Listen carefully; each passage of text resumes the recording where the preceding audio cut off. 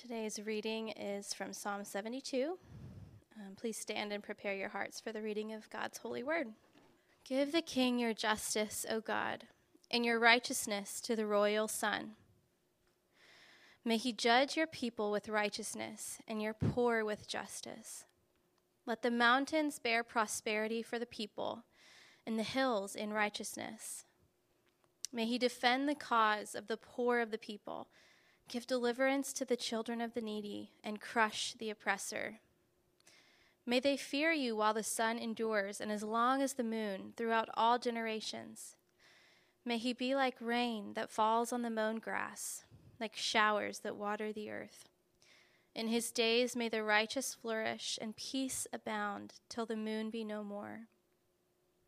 May he have dominion from sea to sea and from the river to the ends of the earth. May desert tribes bow down before him and his enemies lick the dust.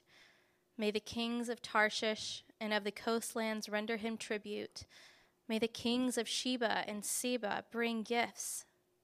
May all kings fall down before him, all nations serve him. For he delivers the needy when he calls, the poor and him who has no helper. He has pity on the weak and the needy, and saves the lives of the needy. From oppression and violence he redeems their life, and precious is their blood in his sight. Long may he live. May gold of Sheba be given to him. May prayer be made for him continually, and blessings invoked for him all the day. May there be abundance of grain in the land. On the tops of the mountains may it wave. May its fruit be like Lebanon, and may people blossom in the cities like the grass of the field. May his name endure forever, his fame continue as long as the sun. May people be blessed in him, all nations call him blessed. Blessed be the Lord, the God of Israel, who alone does wondrous things. Blessed be his glorious name forever. May the whole earth be filled with his glory. Amen and amen. The prayers of David, the son of Jesse, are ended. The word of God for the people of God. Our Thanksgiving holiday crowd here today. Small, intimate gathering. Lower this down a little bit. Yeah, Psalm 72. What we're looking at here is the beginning of a new Advent series. I'm always looking for new ways to approach Advent as far as I'll turn this on for you. As far as the teaching and preaching goes for this season. And we've talked about the hope from the book of Isaiah as he prophesies about the son of Jesse who is to come, the Messiah who is to bring his kingdom. We've talked about it from the book of Ruth, and we've talked about it from John and from Luke. And so this hope of a better kingdom, this hope of a Messiah and a king who would come and reign and restore all things to its rightful place and redeem all of creation, that hope is throughout all of the Scriptures. That is the hope of every Christian. It is the major theme of what we all share and hope for and believe in a world that has gone wrong, in a world where we wake up and face the brokenness from outside and even from within side. And so I think it is really appropriate to take advantage of this season of Advent to kind of reorient ourselves not only to a future hope, but I think even more importantly right now to ask ourselves, what present peace does this give us? There's a future hope for a present peace. It's not just all about what is going to happen later, although we are assured that it will happen, but that assurance is meant to affect our lives even today. So we don't say, well, it doesn't really matter what happens today because everything's going to be fine. That's not how we comfort people. So let's look together over these next few weeks. What would it look like for us to live as though we believe that these promises are true? What would it look like for us to live day to day, and how would that affect us? That's what we're going to try to be answering over these next few weeks. Let me pray, and we'll get started here and talk about what these Psalms mean. Father, I do thank you for your word. I thank you that we can go to it and see that there's a consistent story throughout the Scriptures. Although it seems disconnected to many of us who aren't familiar with it, there's a connected theme of covenant promise that long ago you said that you would make things right, that you would send a rescuer, and you sent that rescuer, and we revel in that, and we celebrate that. And Lord, I thank you that we are told that he will come again, that this plays out in two perfect parts, that he will come and rescue us, that he died in the first advent to give us the hope that sin would not win, and he promises to come back and make sure that evil will be vanquished forever. He will purge this world of evil, and we thank you for that hope. Show us what that means for our present lives. In Jesus' name, amen.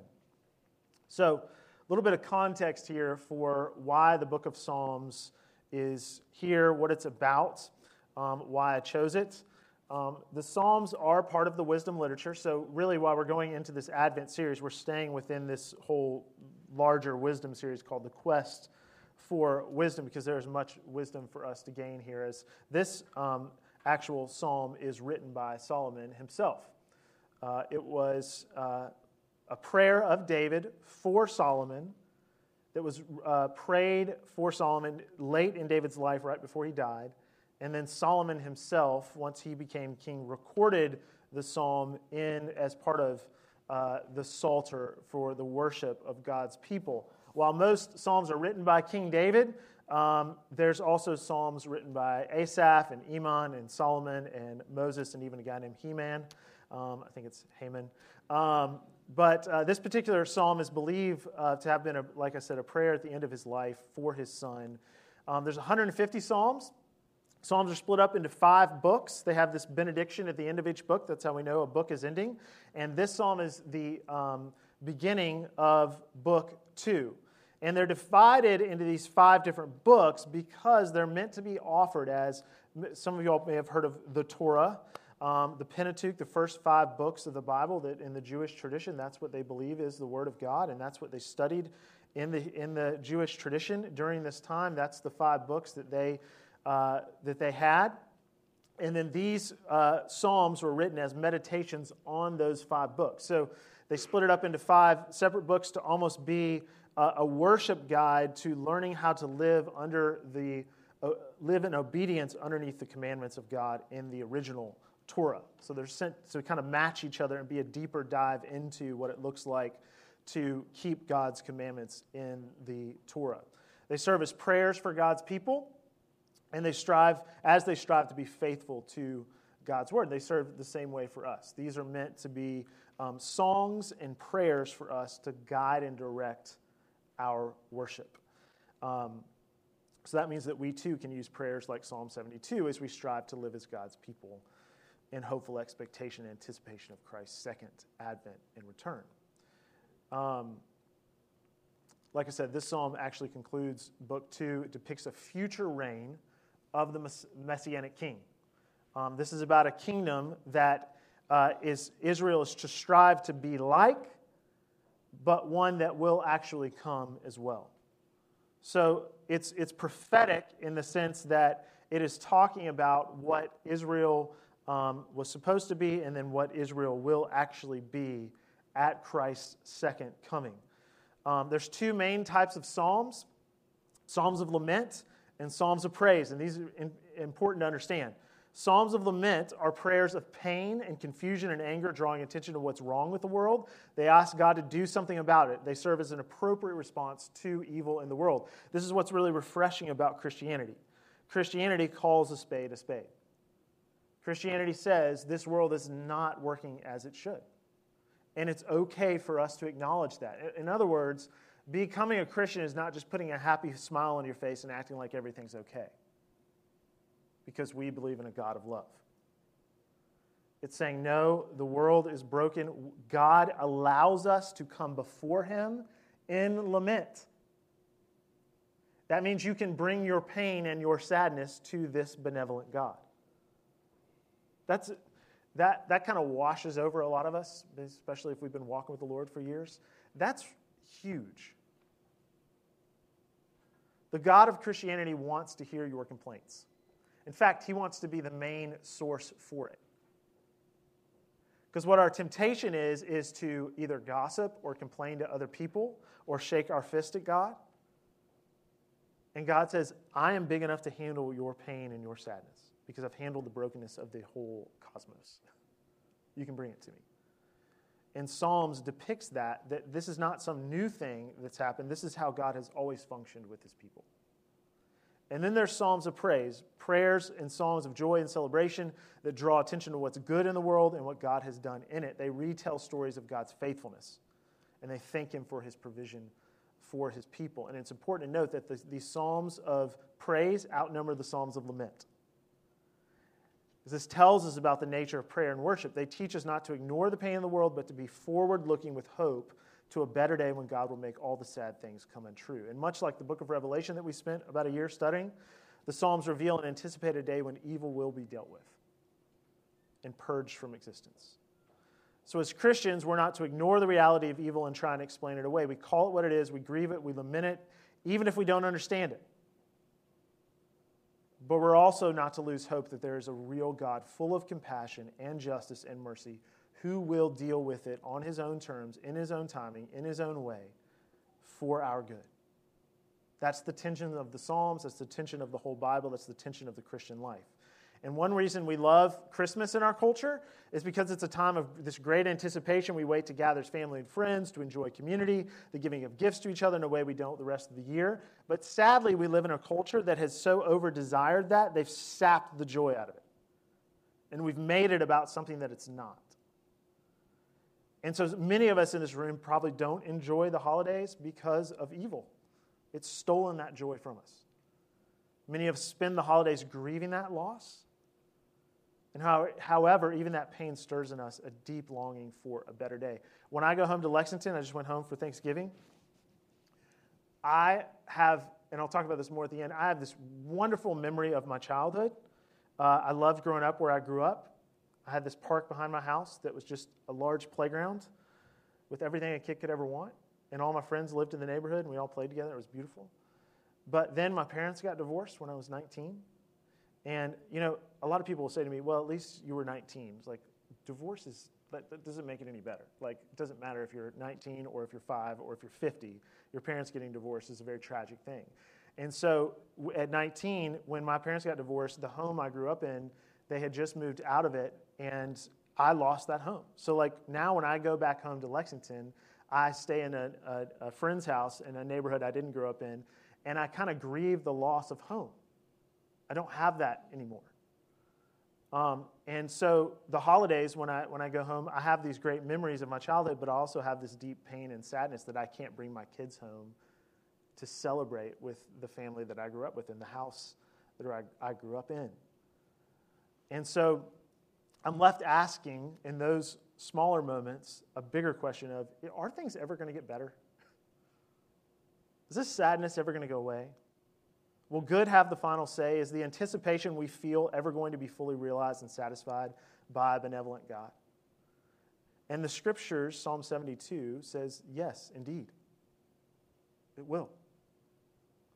Because it tells us about this better kingdom that's going to overthrow all the earthly kingdoms. And there's really, that's my 2 points. There's a future hope here that I want to describe in detail, and then there's a present peace that I think we are called to experience, that we can experience in this life. And this future hope, this kingdom that is to come, it's very specific in Psalm 72 about what that kingdom will be like.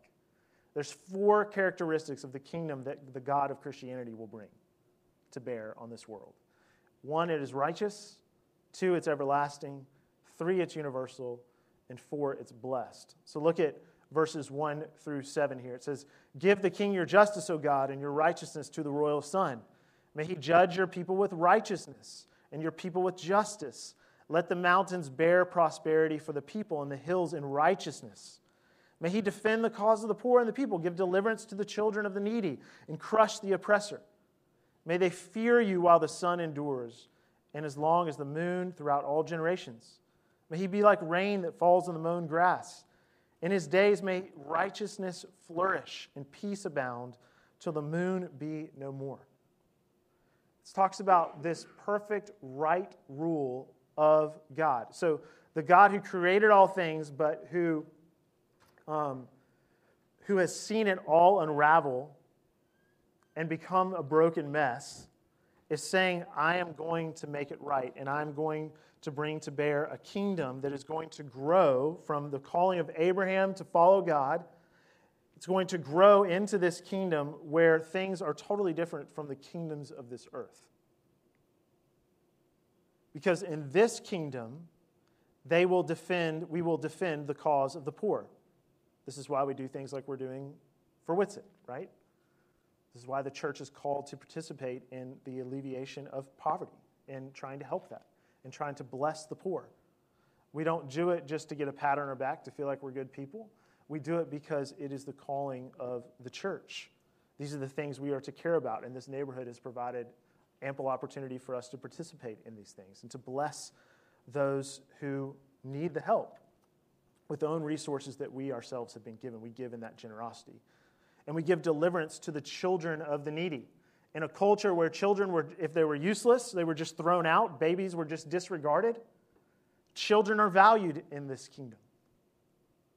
Children are seen as a blessing and a joy. With all of the crazy anxiety and stress that my own children can give me, I need to be reminded that our children are given to us as a blessing and as a gift.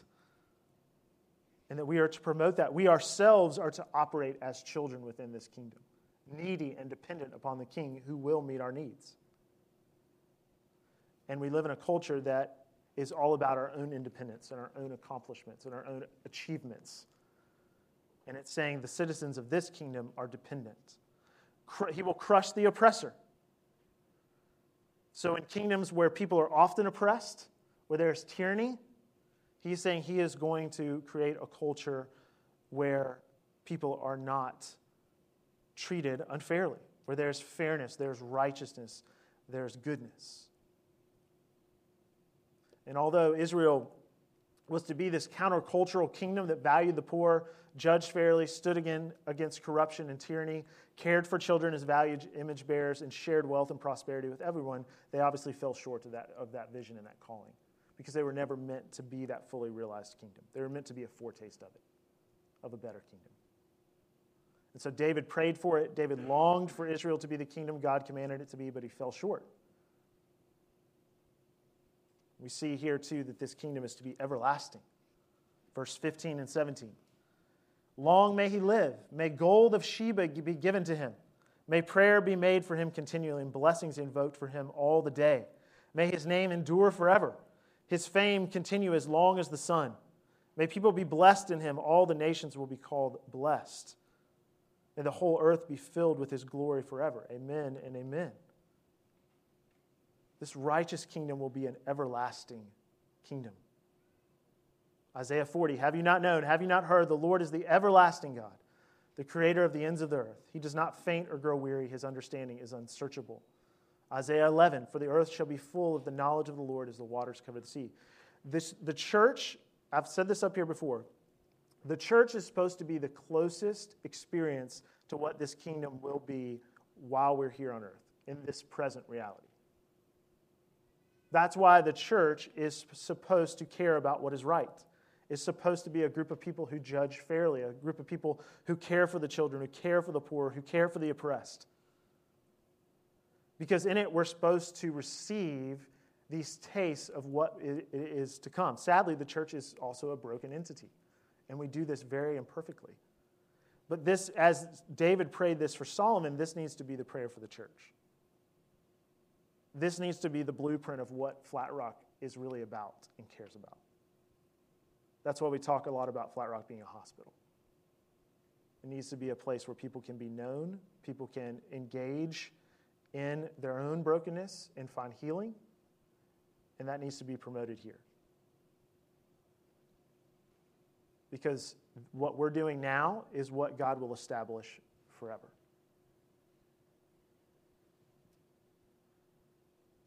So his kingdom is righteous, his kingdom is everlasting, his kingdom is universal. It talks about, David's kind of drawing the map here for what he wants this kingdom to be. And he talked, in the known world, you had Tarshish and you had Sheba and Seba and you had the river Euphrates, and these were marking these northwest, east, and south boundaries of the known world. And he's saying this kingdom should spread, and its favor for the people should spread universally, all over the world. Little did he know that the kingdom that is coming, that the kingdom that Christ will bring to bear, is cosmic in scope. It is truly universal because it's all his. As Abraham Kuyper famously said, there's not a single square inch of all of creation which Jesus does not say mine. It's all his. And he's coming to bring his kingdom to bear. And right now, while that physical kingdom is not here, there's a spiritual kingdom that is growing. This is what the calling of the church is. This is a great commission. That people may bow their knees and say, I hope in this kingdom. And so we are to spread the news about this king who has come and who's coming again. Talks about the licking of the dust. His enemies will lick the dust. Referring to what we've talked about last week and we've talked about before, Revelation 19, Jesus is going to bring it to bear through his word. So here's what's unique about Christianity. The God of Christianity does not bring his kingdom to bear by violent force. Like every other earthly kingdom. He does not need to wage war, as we talked about, with bullets and bombs and guns. He can bring his kingdom to bear with his words, with the sword of his tongue, as it talks about. That's utterly unique about the hope that we have as Christians. It speaks to the power of God's word. While God's word can transform the human heart from a heart that is restless and frustrated and sad and depressed into a heart that has hope, so too can he transform the physical creation into a place abounding with goodness and favor and hope. That's what it talks about the next characteristic, the fourth characteristic. It's going to be blessed. It will be growing and rich and fruitful. The church is always growing and rich and fruitful. No matter how broken what we do here at Flat Rock is, how imperfect it is, no matter how much evil tries to stop what we're doing and vanquish the church has, and we've seen it, it has been growing throughout history into every single crevice of the known world. In fact, I went on a mission trip. One of the coolest things I've ever seen is I went on a mission trip to Africa, and I went into this random village where the tribesmen made their huts out of cow dung, and it was in about the most remote place I've ever been in my entire life. And we went and talked to those people, and because a missionary went there decades ago, they all worship Jesus. And I just had a moment where I realized if the gospel can make it here, it can make it anywhere. God will grow his spiritual kingdom in his own power and might, by his grace. His kingdom comes to bear by grace. And that's why it's helpful for us to travel and to see the world and to see these different places where people are professing the name of Jesus. That's why it's good for Ryan to go to Japan and visit Daisuke and worship in a church there and help him find a church. It's deeply encouraging and life-giving to see that this kingdom is coming to bear in a spiritual sense right now as a foretaste of the physical kingdom that will actually come. So, how does that kingdom affect our present peace? So that's the question. I'm not even sure. I struggle with how to present this. I think this is a question we all need to consider in our own hearts. I think I have some answers, but it's something that I'd really encourage you to spend this Advent season asking yourself. How can the future hope of your faith give you a present peace? And I was thinking about this, like the holidays can very easily, especially as a family, move into a space of just chaos, right? Trying to get all the gifts, Natalie and I are like stressed out because we don't have decorations on the front of our house, and we just feel like super sad about that. And our Christmas tree's not up, and we went and stayed in my friend's house, and all the Christmas decorations are up, and it feels so festive, and we're just total failures in that sense, and so we're feeling shame about that, and like, what is this? Why do we do this to ourselves? And then, we haven't done our Christmas shopping yet, and so we're trying to make lists and plans and all that kind of stuff. And not once have we asked ourselves or said to each other, why don't we pray with our family, or read the Word of God, or worship together tonight? Instead, we get very easily, even your pastor, gets very caught up in the holiday minutia and distraction. And it starts to feel somewhat traumatic. Stress and anxiety and depression and even grief, depending on your stories and where you come from, like it can be really traumatic to the point where you're just kind of like, this is 4 weeks of just going through the motions until it's over. And that's not at all how we are called to live as Christians. It's not even about how we're called to live. There's just a better way to live. There's a better option for us. And in all the cases of trauma, and Meg, you deal with trauma, you can correct me if I'm wrong, but when people are experiencing trauma, I always encourage them that the most important thing is to slow their life down. Slow it down. Live hour by hour, minute by minute, day by day. Just do what's necessary. Do the vitals. Eat well. Sleep. Be with your family and friends and the people you trust. And hang on to the truth. It is, in my most traumatic moments, it's always the simple truths of life. This is what Mike is always really great about this, just telling me really simple things that are so life-giving. Like, you are loved. We are here for you.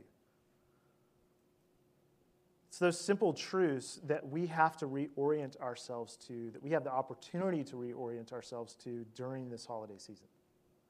So we have a very practical way as Christians to combat the craziness of the culture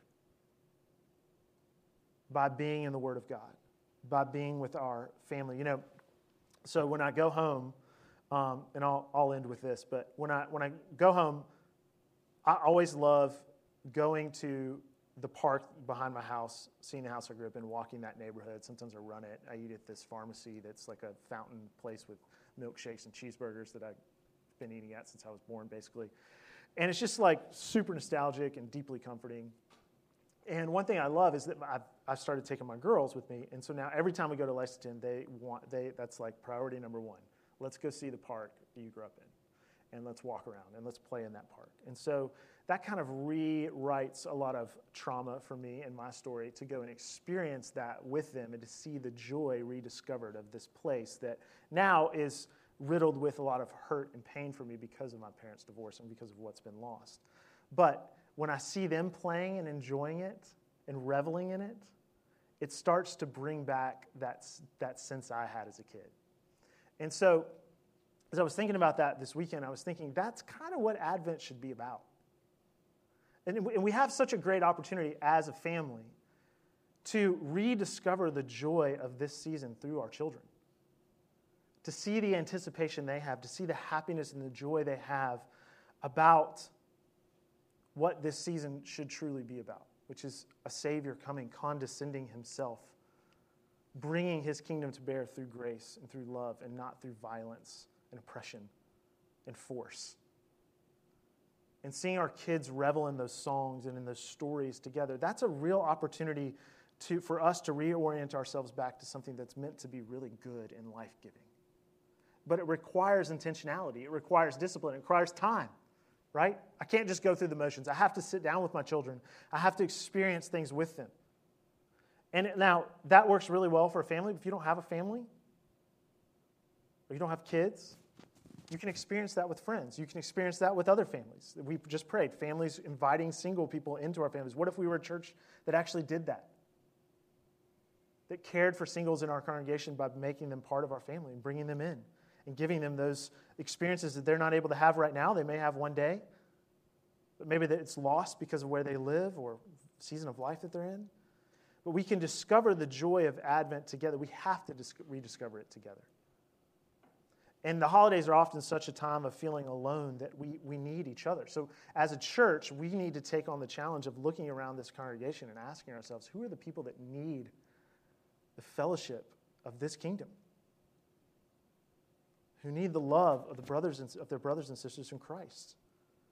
And I have to admit, I haven't done a good job of doing that. And so you can pray for me, that I lead my home well. In fact, today is a hard day.